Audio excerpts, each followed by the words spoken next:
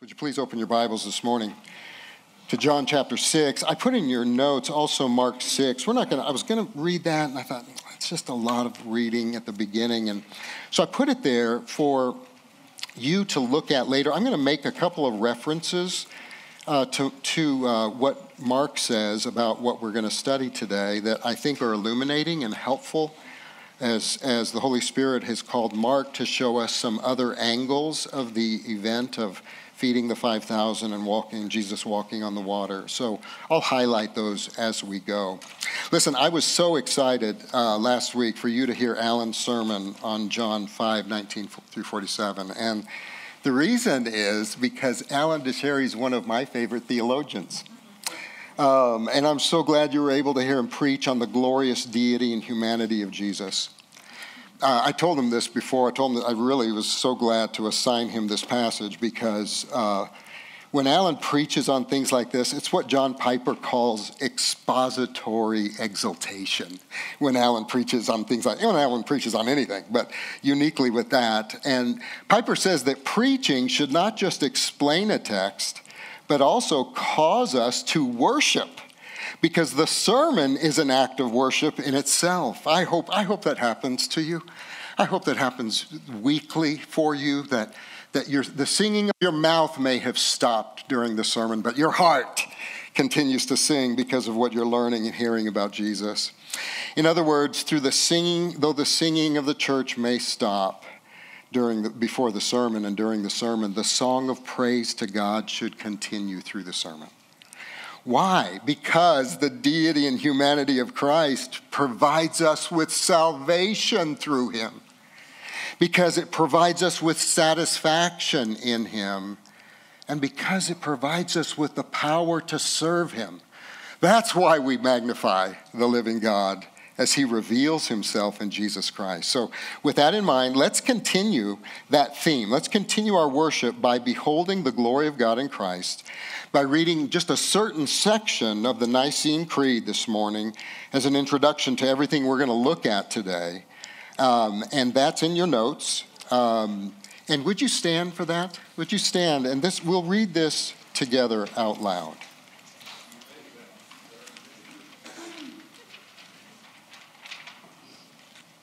And would you join me in the reading of it?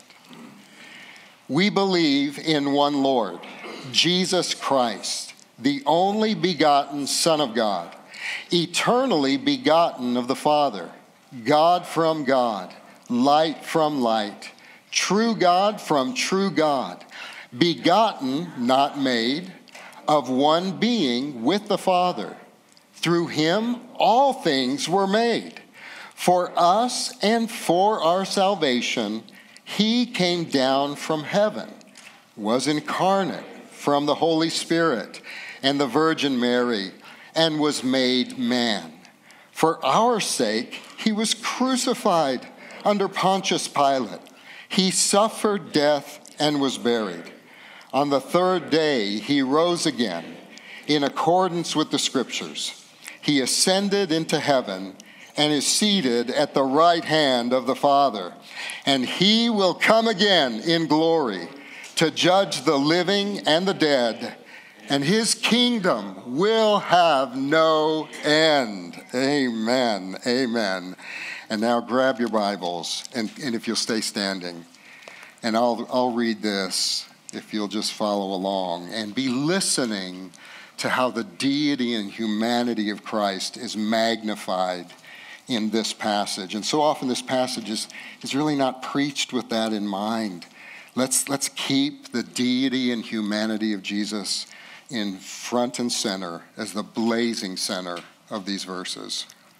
Hear the inerrant, sufficient, authoritative, divinely inspired word of God. Chapter 6, beginning in verse 1. After this, Jesus went away to the other side of the Sea of Galilee, which is the Sea of Tiberias. And a large crowd was following him because they saw the signs that he was doing on the sick. Jesus went up on the mountain, and there he sat down with his disciples. Now the Passover, the feast of the Jews, was at hand. Lifting up his eyes, then seeing a large crowd was coming toward him, Jesus said to Philip, "Where are we to buy bread so that these people may eat." He said this to test him, for he himself knew what he would do. Philip answered him, 200 denarii would not buy enough bread for each of them to get a little. One of his disciples, Andrew, Simon Peter's brother, said to him, "Well, there's a boy here who has 5 barley loaves and 2 fish, but what are they for so many?" Jesus said, "Have the people sit down." Now there was much grass in the place, so the men sat down, about 5,000 in number. Jesus then took the loaves, and when he had given thanks, he distributed them to those who were seated. So also the fish, as much as they wanted. And when they had eaten their fill, he told his disciples, "Gather up the leftover fragments, that nothing may be lost." So they gathered them up and filled 12 baskets with fragments from the 5 barley loaves left by those who had eaten. When the people saw the sign that he had done, they said, "This indeed is the prophet who is to come into the world." Perceiving then that they were about to come and take him by force to make him king, Jesus withdrew again to the mountain by himself. When evening came, his disciples went down to the sea, got into a boat, and started across the sea to Capernaum. It was now dark. Jesus had not yet come, and the sea became rough because a strong wind was blowing. When they had rowed about 3 or 4 miles, they saw Jesus walking on the sea and coming near the boat, and they were frightened. But he said to them, "It is I. Do not be afraid." And then they were glad to take him in the boat. And immediately the boat was at the land to which they were going. Well, Heavenly Father, we just prayed it. We'll just say it one more time.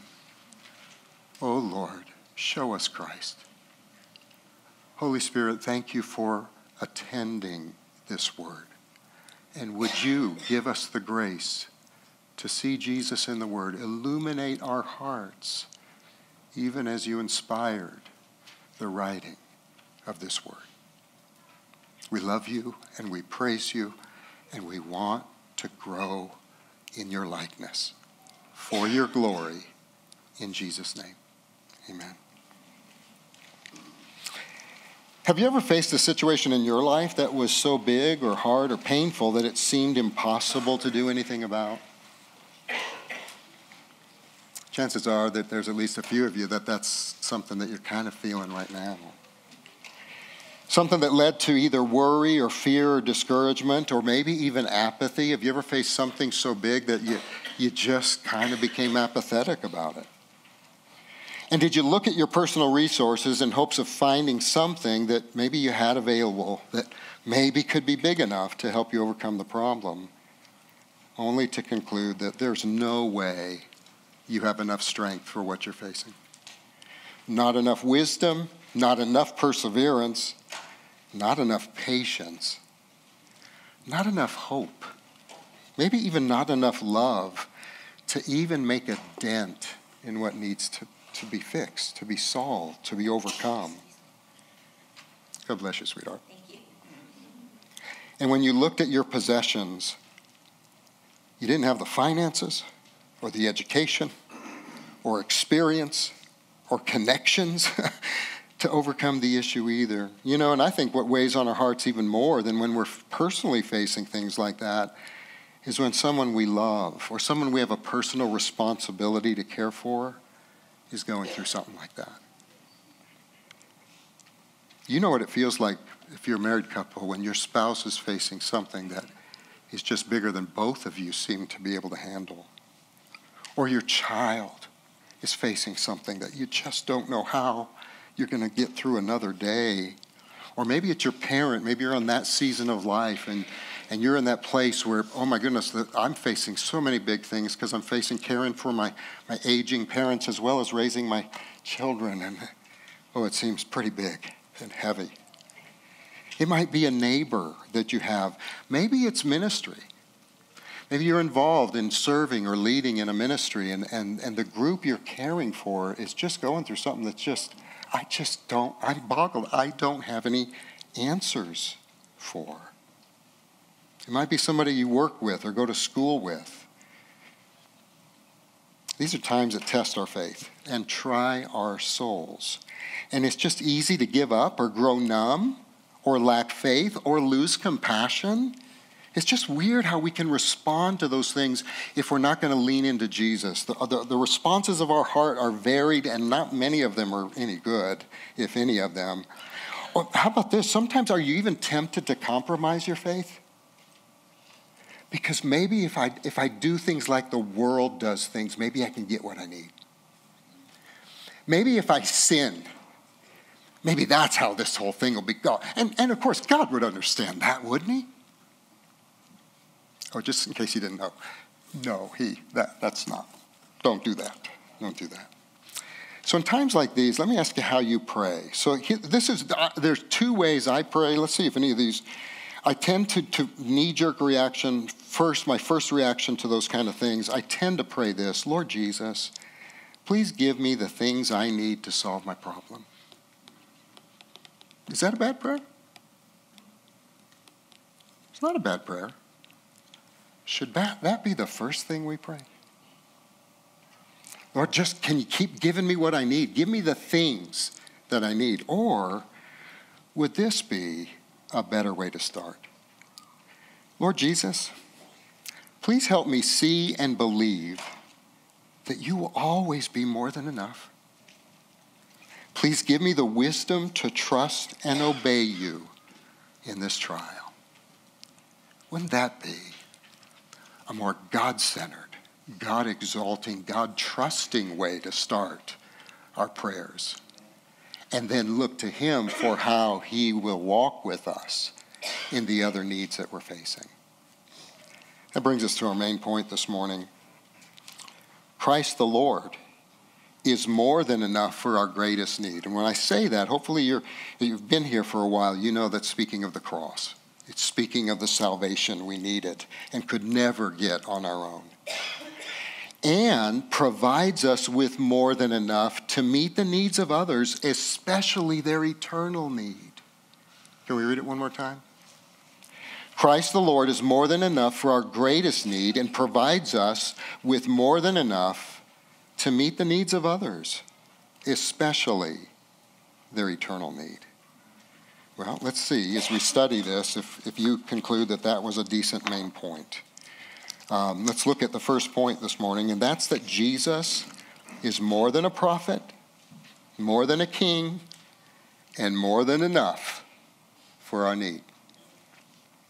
Besides the resurrection, the feeding of the 5,000 is the only miracle recorded in all four Gospels. If we put the other Gospels alongside John, we get something of a timeline that helps us better understand when the miracles we're studying this morning are taking place. I think sometimes I don't think I've done a good enough job kind of saying, hey, listen, at this point in John, here's where what was happening in the synoptic Gospels in Matthew, Mark, and Luke. So here's a little bit of a journey, a mile marker, so to speak, of where Jesus was in his earthly ministry.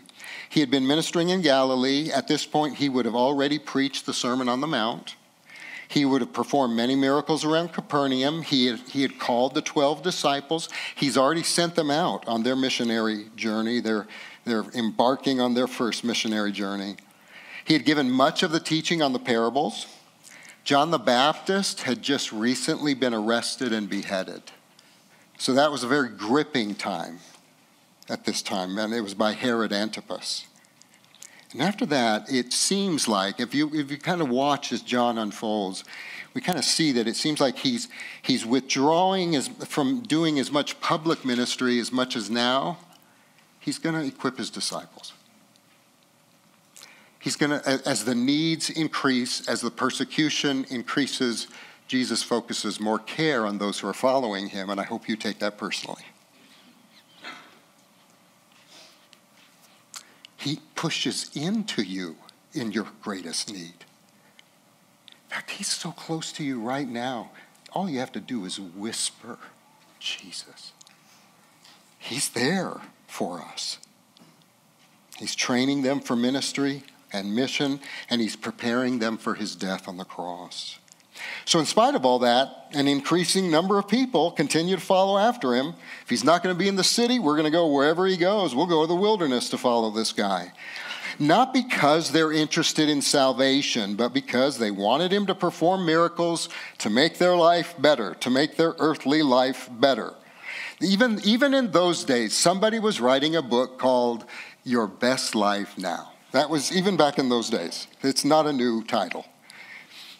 That's the context of where we find ourselves in John 6. Jesus and the disciples had escaped the crowds for a while to rest. So I want you to picture this. They're exhausted. Anyone tired here? Oh, just me? Can I get with you? Can I get a little bit of your strength and energy here? They were exhausted. They had been working and serving, and Jesus had taken them up on this mountain, and here comes more people. Here comes more people, and here comes more problems. More people, more problems. Probably the better way to say it is more people, more opportunities. Right? It's probably how we should say that. But and it's not only that there were more people, they had a certain something about them. Why? Because it was Passover. Calling this their 4th of July just doesn't do it. Some different commentators were saying this was like their 4th of July. This was like their Independence Day. Oh, no, there's more than that. This contributed to their attitude about what was happening because these people were traveling to Jerusalem for the feast, but they also were carrying with them this hope and this zeal. Passover was a time of both religious and political and national zeal. And you know it. It's celebrating Moses and the Exodus, him leading the people out of Egypt toward the promised land. But they're also passionately praying for God to send them a delivering, miracle-working, sadly, militaristic Messiah to set them free from Roman oppression. So these are going to be a zealous people. They're not just sign seekers, they're Messiah seekers. They're just looking for the Messiah that is of their making, a Messiah made in their own image. They're wanting a Messiah to be what they want him to be, not a Messiah for what they need him to be. Do you ever do that to Jesus? You shrink Jesus down because my problem, I cannot just, all I can see is my heartache and my pain and my sorrow. And that's all I can see. And the biggest need that I can even imagine is getting this away from me. And it's so easy when we do that. We shrink Jesus down to the size of a problem. He's so much greater than the size of our problem. Aren't you glad he is so much greater than your problem? Oh, we want to learn lessons from these things. Well, the scripture tells us it's 5,000 men.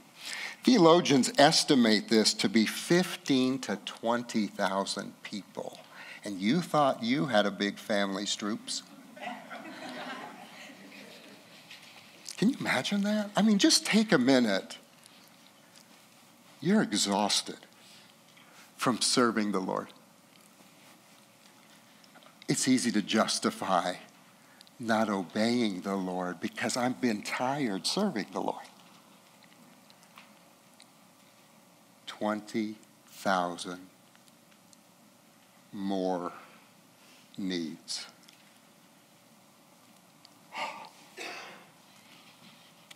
They'd listen to Jesus teach all day, and as the day's coming to close, they were hungry.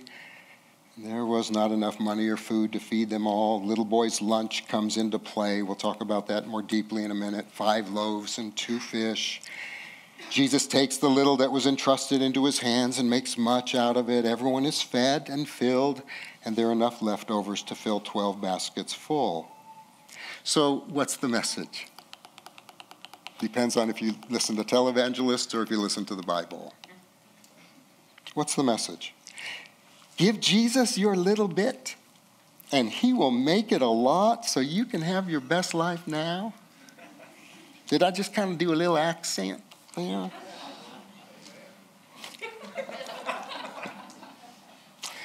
Is the message to trust Jesus for your miracle? because your temporary needs and happiness are your biggest needs. It'd be helpful for us to remember some context to the story, some biblical theology, you could say, and how the Jews understood it at that point, and how they should have understood it because of what the scriptures were speaking to them. The Jews knew their Old Testament, you guys. They knew their Old Testament, just like we know some of the Old Testament. So come on, humor me and fill in the blanks. So if I say Daniel and the... Very good, very good. Noah and the... Oh, you guys are good. Jonah and the... Was it a whale? And David fighting. Yeah, that's right. Very good. Well, that's about where we would, if I were to ask you more, right, you would go, oh, wait for somebody else to answer. The Jews would have seen Jesus in this context, what was unfolding here. They would have seen Jesus as more than just a shepherd king like David. You remember something he wrote? He causes us to lie down in green pastures. Interesting, the scripture highlights the green grass. Our cup runneth over, baskets overflowing. They would have seen Jesus as more than just a prophet like Elisha. Look at the text in your notes. This is from 2 Kings chapter 4. A man came from Baal Shalisha. He brought the man of God 20 loaves of barley bread. They had been baked from the first grain that had ripened. The man also brought some heads of new grain. Give this food to the people to eat, Elisha said. And the servant said, how can I put this in front of 100 men? But Elisha answered, give it to the people to eat. Do it because the Lord says they will eat and have some left over. Then the servant put the food in front of them. They ate it and had some left over. It happened just as the Lord said it would. Wow. Well, this Jesus got to be more than the prophet Elisha. How about Moses? They would have seen Jesus more than just a prophet deliverer like Moses. In the Old Testament, the people followed Moses into the wilderness. Here, they're following Jesus into the wilderness. In the Old Testament, Moses gave them bread from heaven in the form of manna. Here, Jesus gives them himself as bread to reveal to them that he is the true bread from heaven that will save them from their sins and give eternal life to all who believe. So much so that they say that Deuteronomy 18 is quoted really in the text, and it's in your notes. The Lord your God will raise up for you a prophet like me from among you, from your brothers. It is to him you shall listen. So remember, this is a zealous time. Listen, so I don't think you have to think too hard about this. Think about how rabid we get politically. Think about how we can sometimes confuse being a Republican with Christianity. I'm not being mean. I'm not trying to be mean. I could say Democrat or Republican or independent. Think of how often we can use a platform God's given us really to shine the light of the gospel, only to advance an agenda, a political agenda in the name of someone named Jesus. Oh, guys, these were passionate people. They had nationalistic zeal.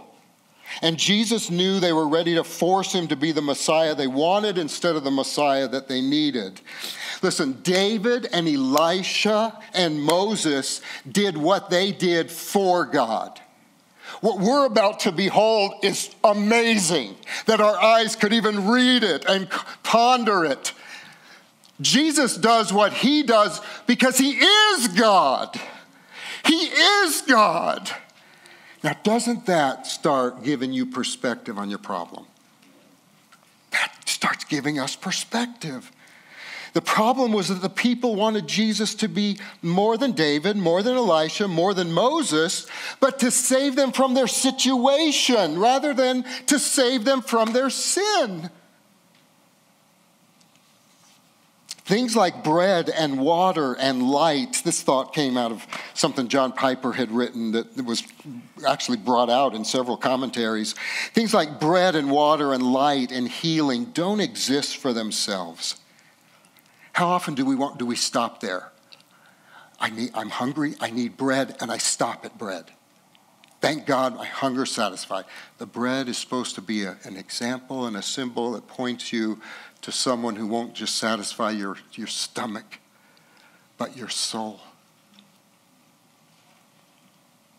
Water, light, healing, none of that exists for itself. It exists to point us beyond ourselves to God as creator and redeemer and sustainer.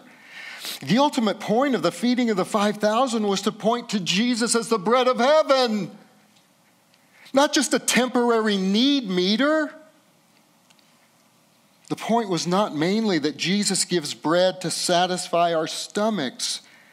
Jesus is so much more than a butler we call to bring bread for our bellies. And I got to tell you, so often that's what my prayers, I fear that my prayers sound like that too much. God, can you give me what I need to help me fix my problems? Again, God cares about every tear you shed. But he wants to help you face your struggle by a fresh vision of him. Not just little answers that could help you maybe solve a temporary problem. You know why? Because having your momentary needs met will never change your heart. It's your heart that's your biggest problem. It's not what you're facing out here. So many times God allows and puts things in front of us so he can show us something about our heart. And we're just about to see that in just a moment. Jesus shouldn't be known for just giving bread. Jesus should be known as bread. Amen? Okay, let's keep moving forward. So he's more than a shepherd king, more than a prophet, more than a deliverer. He's God, and he's more than enough to meet your greatest need of salvation. And in meeting that need, he will provide us everything else we need for life and godliness. If you need some scriptural proof there, Romans 8:32 is in your notes. He who did not spare his own son, but gave him up for us all, how will he not also with him graciously give us all things? 2 Peter 1:3, his divine power has granted to us all things that pertain to life and godliness. How? Through the knowledge of him who called us to his own glory and excellence. So now as we break this down into some of the specific points, keep this in mind. Do we want Jesus, when just walking in this morning, what were you more aware of? Wanting Jesus for what he can give you, or wanting Jesus for who he is for you? Let's go a little further. Second point is Jesus provides us with compassion so that we can be compassionate. 20,000 people, and Jesus looks to you to feed them.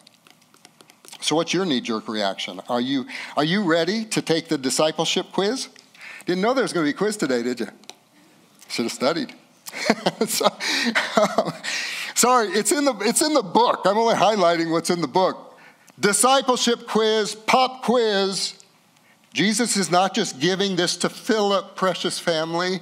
This is a discipleship quiz for you and me too.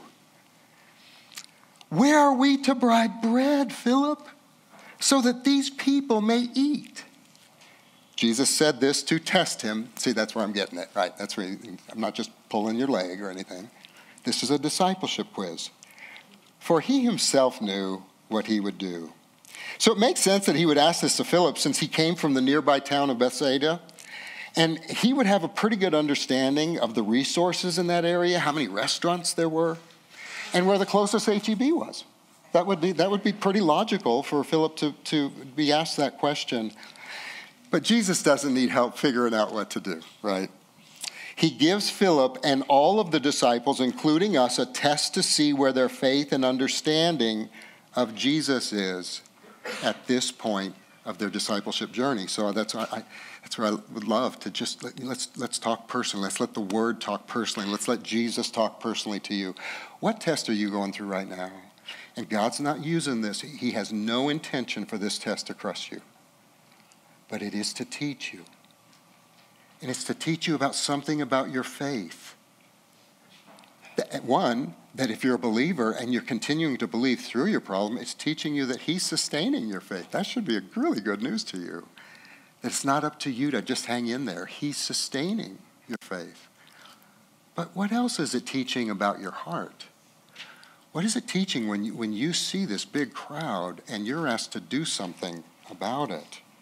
That's going to be a test for all of us here. Philip says 200 denarii worth of bread would not be enough for them to get a little. In other words, this is 8 months of an average man's salary. If you saved all that up, that would not even come close to giving each person a tortilla chip dipped once in queso. It's just nothing. I'm just trying to think. I'm just trying to get some perspective. It's just nothing. But Jesus wasn't looking for how well Philip understood the budget. He wasn't looking for a brilliant strategy of how to get from here to there. And those things are helpful, and we should have those things as a part of our seeking to know how to best steward what God gives us. But precious ones, this was not a catering question. This was a compassion question. That's what this was. That's the test. What is the compassion in your heart? Do you have compassion in your heart? That's where Mark helps us. Mark's gospel makes it very clear because it says when Jesus saw the crowd, his heart was moved with compassion, for he saw them as sheep without a shepherd. So let me ask you, here's the quiz. What do you see when you see a crowd?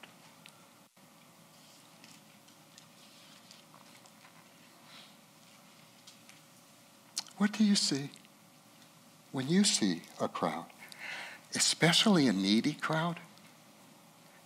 How about a crowd that sometimes hurts you? I think some of us just want to avoid crowds. I can be there. Some of us see a crowd and we become immediately guarded and distrusting.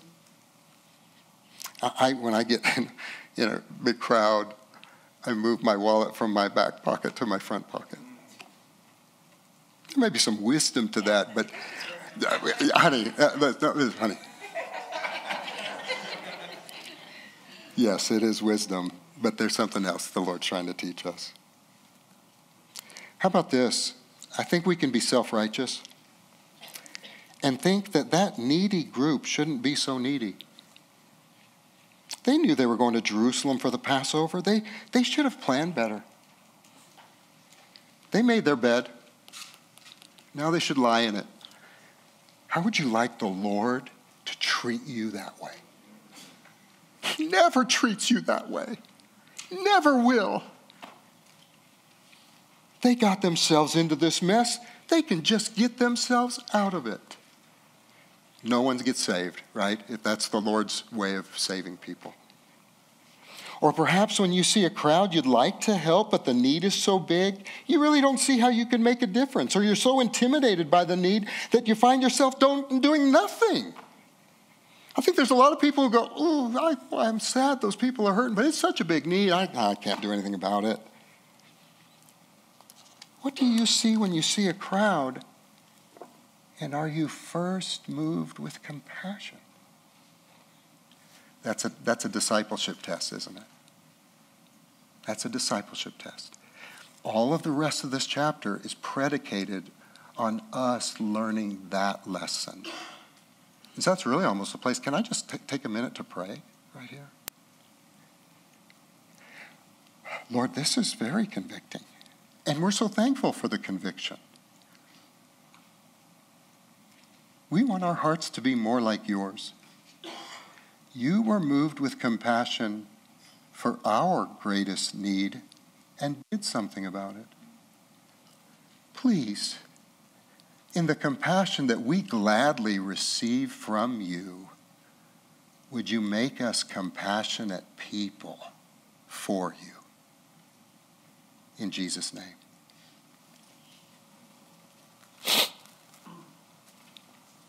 Let's get a little bit more specific. Are you moved by compassion when you just look at the crowd of one, your spouse? Are you lacking compassion for your spouse lately? How about when you see a little bit bigger crowd of your spouse and your kids and their needs? And it's so tiring. I love my family, but I'm exhausted. How about the crowd of 12, 14, 18 in your discipleship group? What do you see when you see your discipleship group? What do you see when you see the needs of a crowd of about 200 now in our Sunday morning gatherings? I really would like to ask you that one. I can tell you what I'm seeing. What do you see when you see that chairs are harder to find? Are you moved with compassion and want to be available for the Lord to do something about it? When you see the needs of our crowd of children in children's ministry, when we bring them up here on the stage and there's so many kids, the stage is too small. Are you moved with compassion? When you think of the 3rd through 5th grade class, or the youth ministry and their needs, or the needs of our singles in our church, or our senior saints, you guys, are we moved with compassion?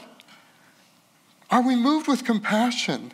Are you moved with compassion for the crowd that lives in our church neighborhood? Are you moved with compassion for the people in the crowd of your personal neighborhood? How about the crowd at work or the ones you go to school with? Are you moved with compassion for the 150,000 Midlanders that live all around us?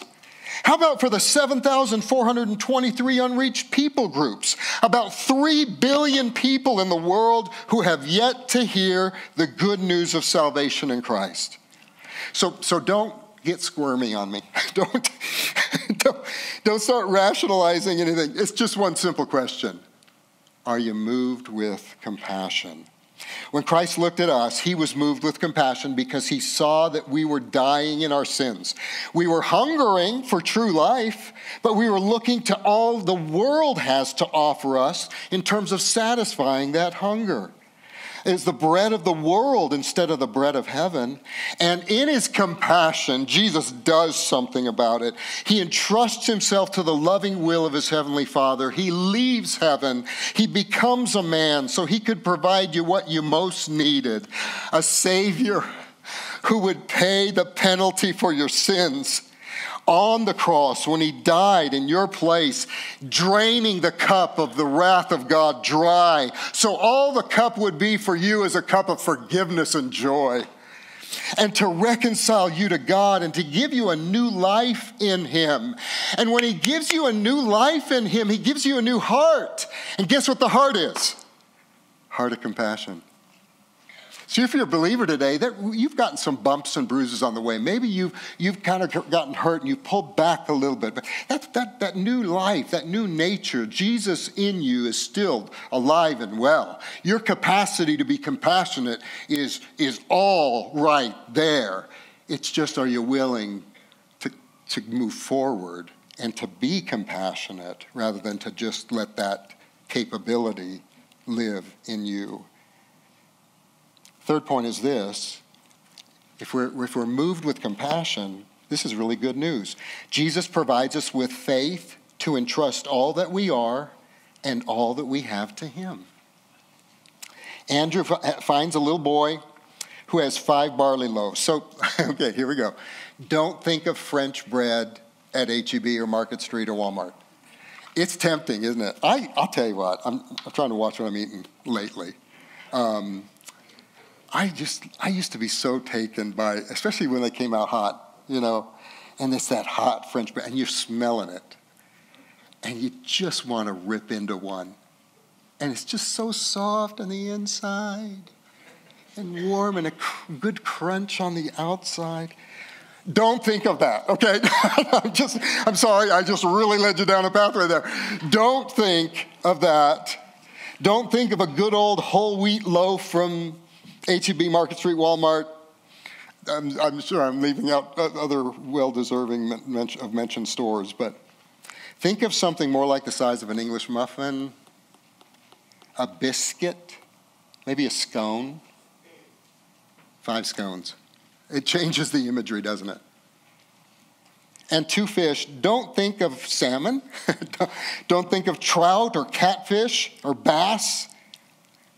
Think of sardines.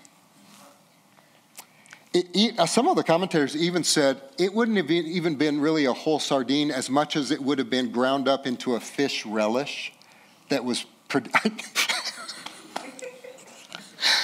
Oh, it was a great face, Casey. It was a fish relish, you guys. And that was likely just something to make stale bread have a little moisture and flavor in long journeys. You know, it's likely that Andrew wasn't seeing these 5 biscuits and fish relish as an answer. Like us, it was likely something he was putting forth as an excuse for not having to do anything. There's nothing here. There's nothing we can do. They need to just go their way. That's a heart of compassion, right? There's nothing we can do about it, even if we wanted to help. We don't have anything in and of ourselves to meet the need. In fact, I'm going to bring in hopefully some gospel shadows here. In fact, some writers think he was actually mocking or despising the bread because it was so small, it was so insignificant. And how, be listening, how could something so seemingly insignificant and despised feed so many? How about the word save so many? He wasn't turning toward the bread and fish as an answer. He was turning away from it because it could never save anyone. Does that remind you of someone else who was mocked and despised and turned away from? All of us have done that. Mocking, doing our will, not his will, is mocking Jesus, just so you'll know. Despising Jesus is doing our will, not his will. Turning away from him. Someone people never thought who would be the one who could give them the salvation they most needed to satisfy their souls and not just their stomachs. So let's just read that in Isaiah. It's in your notes. He had no form or majesty that we should look at him, and no beauty that we should desire him. He was despised and rejected of men, a man of sorrows and acquainted with grief, and as one from whom men hide their faces. He was despised, and we esteemed him not. What could someone like a Nazarene do to save people from their sins, let alone give them food for their bellies? Verse 4, surely he has borne our griefs and carried our sorrows, yet we esteemed him stricken, smitten by God and afflicted, but he was pierced for our transgressions. He was crushed for our iniquities. Upon him was the chastisement that brought us peace, and with his wounds we are healed. Oh, precious ones, someone insignificant and despised and rejected is the Savior of the world, and the one who can fill the deepest need of your heart as well as your current needs and give you grace for your current needs. Jesus is the despised and rejected Savior, and he took the despised and rejected bread into his hands. That's how compassion is first to move us. So let's kind of follow the compassion road. The compassion road isn't, I'm moved with compassion, now let me see what I can do in my own strength to meet the need. The compassion road is, oh God, my heart is beating with yours. I'm hurting when you hurt. I'm hurting about what you hurt about. I'm angry about what you're angry about. I love what you love, but I still don't have it. I still don't have what I need. So what do? You don't go to turn to the crowd and try to just give that whatever you have. You put it in the hands of Jesus. That's what they did. It's very significant. In all 4 Gospels, there's this transfer from taking this biscuits and sardine jelly, and it's nothing in our hands. Oh, precious ones, when we put it in his hands, his nail-scarred hands, his hands that paid the sin debt for all who would believe, Jesus makes much out of little, doesn't he? He makes much out of little. That's how compassion should move us. We put in Jesus' hands the little strength we have, the little wisdom we have, the little experience, little education, little time, never enough time. And we get it out of our hands. Listen, the reason some of us are so miserable, and I'm saying I love you to pieces. I'm the biggest miserable person in here. The reason we can be so miserable is we won't let it go. We keep holding it. Somehow thinking that us holding on to it is going to multiply something in our lives. It's going to change our hearts. It's going to melt our hearts. Actually, I bet this is happening to some of us. We're holding on to it and our hearts are getting harder, not softer. The need's not being met. Your walk with God, you're wondering, why am I so dry? Because you're not taking your little strength or your little energy or your doubt or whatever unbelief you're struggling with, and it's not much. It's despisable. It's so small. But I'm going to put it in your hands, Jesus, because your heart is moving my heart with compassion. And I don't know what else to do. I'm just going to put it in your hands. Oh, but look what happens. When we put the little that we have into Christ's hands, he will provide what we need at the heart level. He'll provide what you need for your heart as well as what we need for our hands to perform his will. Jesus takes the bread and blesses it, and he says, this is likely what he said, "Blessed are you, Lord, our God, King of the universe, who brings forth bread from the earth." Of course, isn't that just a story of his resurrection? Jesus' life was a seed that was died and was buried in the earth, and up from the ground he arose on the third day to bring the bread of heaven for all who would believe in him. And as the disciples begin to pass out the bread, and they begin to experience the real miracle of the story. Not that Jesus multiplies bread, but that he's able to provide us with more than we need to trust and obey him. It's not a catering issue. This isn't about catering. This is about compassion and trusting and obeying that God will give me more than I need to serve him. That God will give me more than I need for my crisis and my trials. But what are we supposed to be doing, guys? We don't get to hit a pause button when we're in the midst of our trials. There are people in our trials who have worse problems than you and I because they don't know Jesus. So we're walking through tear-filled trials, but there are people who need the saving grace of Jesus. So that's what he's calling us to trust and obey. And here's what he's doing, especially for those of us who are going, oh, what difference does it make if I can just maybe I could do one, but what difference does that make? Okay, I'm glad you asked. Here, let's look at this. He's able to provide us with more than we need to trust and obey him in seeking to meet the needs of others, especially their gospel needs. Keep that in mind. It's amazing. They don't know how he's doing it. They don't know. I don't get it. And you should see, the commentators are all over the map about how he did this miracle. And so everybody's trying to explain it. I think it's supposed to be unexplainable. Because isn't that your story? You look back through some of the trials of your life and you go, I don't know how you did that, Lord. I was exhausted and you gave me strength. I was hurting and you comforted me. I was wandering and you sought me and brought me back by your side. They don't know how he's doing it, but this is my imagination, so be careful.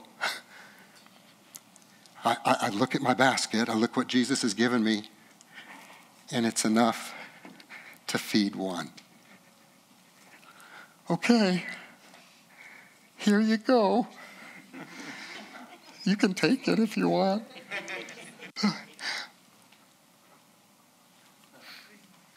Oh my gosh.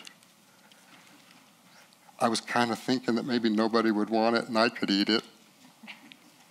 But I gave it to you. No, don't give it back to me. That's so nice of you. so nice of you. But this is amazing.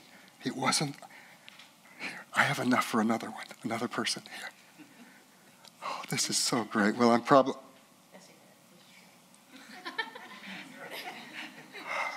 Here we go. Is this the coolest thing ever? It's just the coolest thing ever. That's what the Lord wants to do with our hearts. To just fill us overflowing. But it's not going to happen sitting on your sofa. It's not going to happen isolating yourself from the body of Christ and going where needs are. Sometimes I think people don't come to the gathering of the church because they don't want to face people's neediness. Oh, and so is it any wonder that you start starving? You start feeling like you're starving. Why? Because you're not feeding people. Before you know it, 20,000 people have received more than enough bread from the one who is the true bread of life. And it says they were satisfied. And not only that, there were 12 baskets left over. In other words, Jesus is not just speaking to the 12. So in John, in fact, later in chapter 6, Jesus calls the disciples the 12, the 12, the 12, the 12. So it's no accident that he's highlighting 12 baskets overflowing, because isn't that the message not only to them, but to you? That I will provide you more than you need. Don't worry. Don't worry. Keep putting your life in my hands. Keep putting what you have in my hands. Don't worry. Don't be afraid. And that takes us to our last point. Jesus provides us with his presence as our peace in the storm. And as we read, as the feeding of the 5,000 comes to a close, I just want to make sure you see that. He's going to give you all you need, not only for your soul, but for gospel ministry. I just really want to, there's been so much prosperity garbage, so much privatization of Jesus. It's just me and Jesus, and if I'll give a little bit in tithes, oh, he's going to make me rich. It's like, just do these kind of things. God will give you more than you need for joy and contentment and peace and strength and courage, and to share the gospel with others, to go to the neighbors and the neighborhood and the children's ministry and the youth ministry and the senior saints and the singles and just everyone that encompasses us, the 150,000 Midlanders. That basket is not your promise of a bigger bank account. That basket is your promise of a bigger heart. That's what it promises you. You'll have more than you ever dreamed, because Jesus is going to feed you so you can feed others. Thank you. I'm sorry that I did that. But I hope your heart says amen. So in John, it closes with the people concluding that this miracle shows that Jesus is the prophet like Moses, and if he can lead the people out of Egypt and into the promised land through Moses, then surely Jesus can lead us out of our problem with Rome. He can deliver us from the oppression. And you guys, I don't know about you, it would be easy to just preach these verses as a standalone sermon, but we're in the middle of chapter 6, and as you'll see next week, this entire chapter is devoted to unpacking Jesus as the bread of life. It doesn't stop. So as you're studying your Bible, that should cause you to go, well, shouldn't that be just, because I was thinking maybe I should have stopped there and let's do a standalone sermon on Jesus walking on the water. But it's not supposed to be a standalone sermon. It's partly explaining another discipleship test based on what they could have and should have learned in the miracle of the bread. There's another way that God's going to reinforce his promises to them. And you'll see that in the incident of Jesus walking on the water. I think it reinforces and clarifies the truth that Jesus doesn't just give us the things we need. Jesus, first and foremost, himself is what we need. It's the knowledge of his presence with us that stirs our compassion, that gives strength to the weary and joy to the discouraged and comfort for the hurting and peace in the storm. Jesus doesn't give us just bread to use. He's the bread of life, both now and forever. So I just want you to accentuate life as much as bread.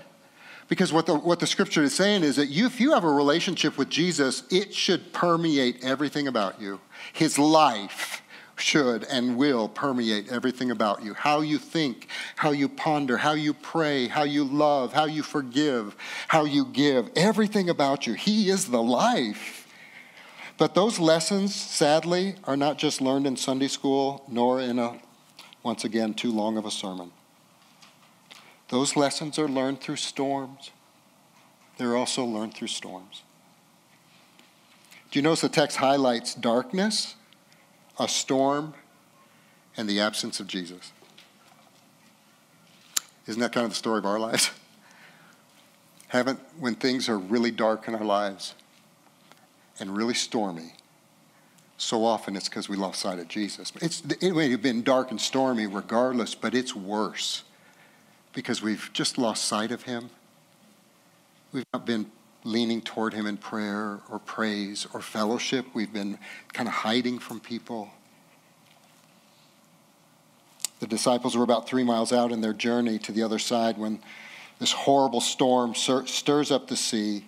And in spite of how hard they're rowing, they're not going anywhere on their own. Anybody doing that lately? But this is a life and death situation, and they've already forgotten that Jesus was more than enough. And Jesus comes walking to them on water. Picture that. Jesus is king over all, isn't he? And he can command water molecules to support his weight as much as a brick road would support his weight. And just a thought here, I would suggest that we should not be most amazed that he walked on water to get to his disciples. I would be more amazed that he walked over their unbelief, their sinfulness, their selfishness, because none of that was going to separate them from his love. You shouldn't be amazed by that, and I should be amazed by that. Do you know what Jesus had to cross in order to prove his love for you? And he did it joyfully, and he'll do it again and again. He crosses so that we'll know it's his presence that we need. And that's what's about to happen. Don't worry, this is the end. The text doesn't really say they were afraid while they were rowing, at least in John. But when they see Jesus, they were afraid. So that's when they talk about being afraid. And I think we should heed to that so that we're regularly acknowledging an affectionate, reverential fear of the Lord. Are you aware of fear of the Lord being a quality of your life? We need to be growing in that. It's a fear of the Lord that actually draws us closer to him, to know him and love him and serve him. You see, because when we fear the Lord, we won't be afraid of other things. That's really what happens. And so Jesus says those wonderful words, do not be afraid. Don't be afraid. It's I. It could be translated, it is I am. I am the great I am. And in John's account, Jesus gets in the boat and suddenly they're at their desired destination. Wouldn't you like to have seen that? Did you notice John, the other writers will talk about the storm being still. John doesn't say that because I think there's a truth that John is wanting to get across to us. And I think the truth is this. When Jesus is with you, he's your peace, even if the storm keeps going. That's the gospel. That's better than any prosperity, God-meeting, momentary needs mumbo jumbo.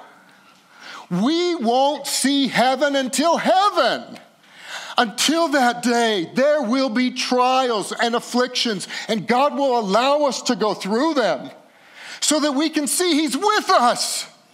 And when you know he's with you, even in your deepest storm, you become a light in the darkness like you never imagined. People are going through the same sorrows as you, and they're weeping hopelessly. You're weeping hopefully. And they're going, what's the reason for the hope that's in you? And you'll be able to tell them, I have what I most need in Jesus Christ as my Lord and Savior.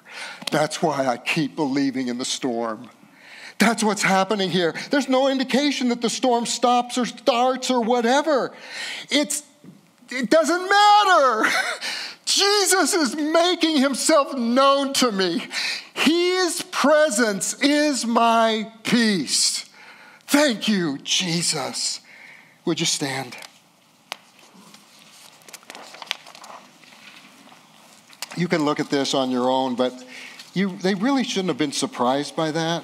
I put Psalm 107 in your notes. I hope that blows you away. That this shouldn't have been a surprise to them. God already told them that Messiah would be like this.